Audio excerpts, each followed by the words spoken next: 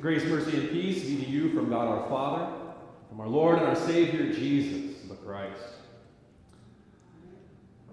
A note about the sermon. Pastor Johnke was scheduled to preach this morning, but was taken sick over the weekend, and so the sermon is not Psalm 128, blessed is everyone from Zion, but rather Isaiah chapter 62, our Old Testament lesson, under the theme, In the Eye of the Beholder.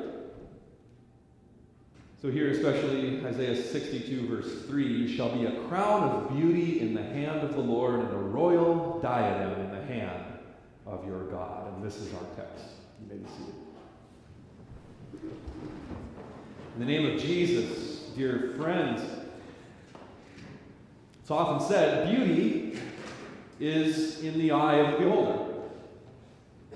And that can either be a good thing or a bad thing, depending on who's the one doing the beholding. For the people of Israel, under the rule of Kings David and Solomon, life was great. Never was the kingdom larger or stronger. David's Jerusalem and Solomon's temple were their splendor and the envy of all the nations that surrounded them. They were feared, or at the very least respected, by those nations. And they dwelt in relative peace and security. People came from all over the known world just to hear Solomon's wisdom. Israel was really something special. The words of Isaiah 62 would have been a fitting description of God's chosen people during their reigns. A crown of beauty in the hand of the Lord. But Isaiah 62 is not the days of David and Solomon. Have to fast forward a couple hundred years. For the people of Israel at the time of our text, life wasn't so good. The nation had been torn apart by civil war. And the kings who came after David, and even Solomon himself in his later years, were by and large unfaithful, practicing all sorts of idolatry and debauchery, the influence of the pagan nations around and within them rearing its ugly head. And as the head goes, so goes the body. The prophets, like Isaiah, had been warning God's people continuously that their persistent rebellion and sin would bring about their destruction. They were being constantly bombarded by the threat of war. To forsake the Lord, turn to idols, and forge allegiances with their enemies would be to forfeit their promised land. And also the Lord's gracious presence and protection among them. Exile would surely be the result. The land would be laid waste, Jerusalem, the temple destroyed, and God's people led away to dwell in another country, utterly humiliated. And this must have come as a real shock to a nation who remembered what it was like to be so glorious as in the days of David and of Solomon's younger years. They felt the world's hatred and spite deeply. It was a wound to their identity and pride that seemed impossible to heal. The fall of Jerusalem and their exile in Babylon would leave them feeling shameful, ugly, and unloved.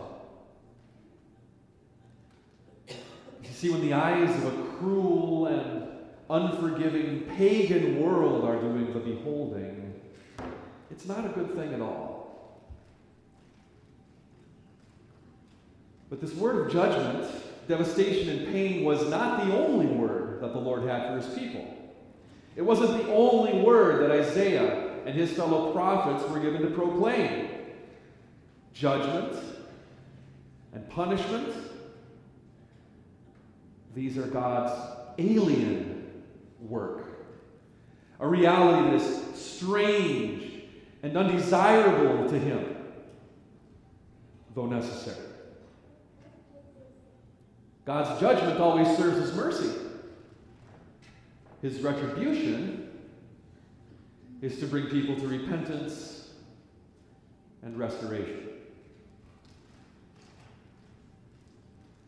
That's the vision being cast by Isaiah in chapter 62. He will not remain silent forever. Indeed, he can't. He will not stand idly by and allow his beloved to suffer the wrath and scorn of the nations any more than needed. The time will surely come when Israel's promised and long-awaited Savior would come to redeem them and bring them back to their land. No longer would they be a byword among the nations. No longer would they bear shame and contempt. No longer would they feel ugly and unloved. For the Lord's eyes are the ones doing the beholding. And that's a very good thing. Isaiah makes very clear that the Lord is doing something far greater in the lives of his chosen people. He assures them, the Lord delights in you. He will give you a new name. No longer will you be termed desolate and forsaken. You'll have a whole new identity. In much the same way that a bride takes the name of her husband following their marriage. Indeed, you will have the Lord's name as your very own. And just as a bridegroom rejoices over his bride, so shall your God rejoice over you. You are precious and loved and beautiful in his sight. And that is all that really matters. Beauty is in the eye of the beholder. And when the beholder is the God who made you, well, then you are truly beautiful.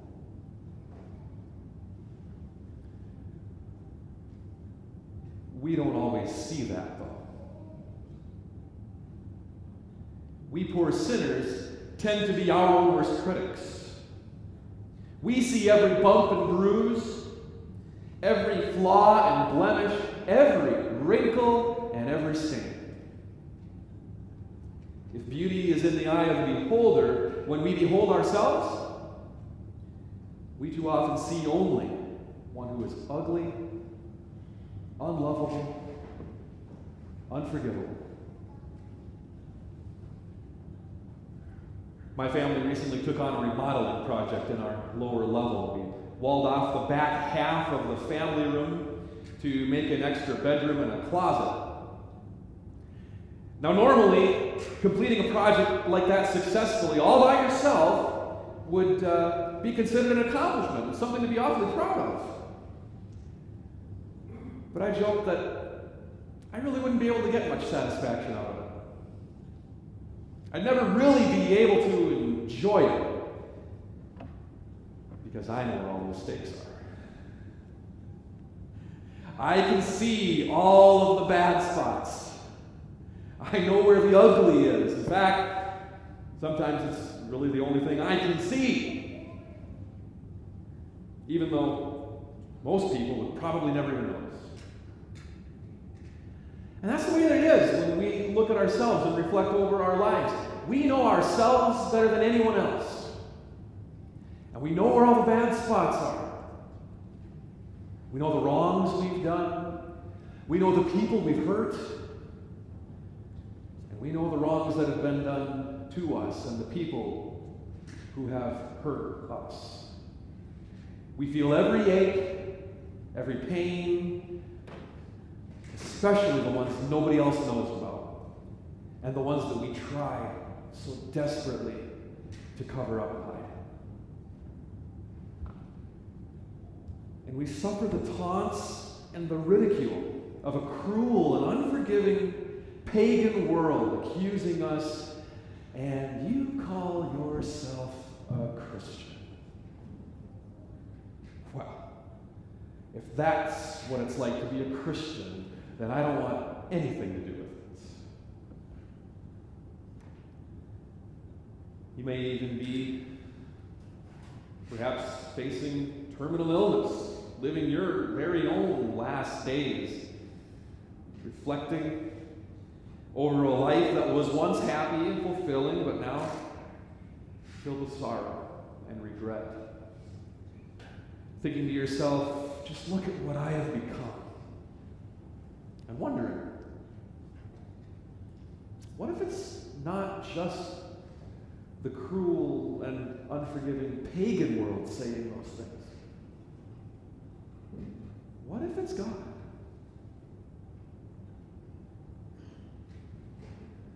Remember the words of Isaiah, because they apply just as much to you. You shall be called by a new name that the mouth of the Lord will give. You shall be a crown of beauty in the hand of the Lord, and a royal diadem in the hand of your God. As the bridegroom rejoices over his bride, so shall your God rejoice over you. The Lord did not keep silent. He did not sit idly by and watch his creation suffer. Israel's promised and long-awaited Savior did come, and he has indeed redeemed his people. His name is Jesus, and he has come for you as well. He is the very Son of God made flesh for you, and has taken on himself all the sin, all the shame that you and I bear. He, who was the most beautiful of all, a lamb without blemish or defect, subjected himself to the curse of God on the cross, became scarred and ugly under the burden of our sin, so that we could be set free from it forevermore.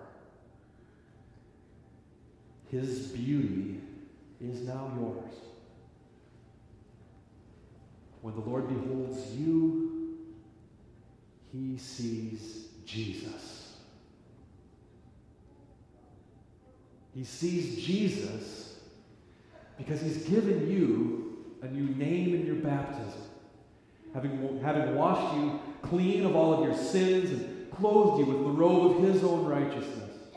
He has joined you inseparably with the death and resurrection of Christ for the forgiveness of your sins, your life, and your salvation. That's who you are. It's whom the Lord has made you.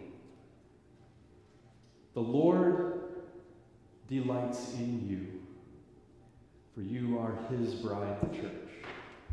Even when you can't see it yourself, it's all the Lord does see. And that's all that really matters. You are forgiven and beautiful and loved in his sight. Truly, beauty is in the eye of the beholder. And when the Lord's eyes are doing the beholding, that's a very good thing. Amen.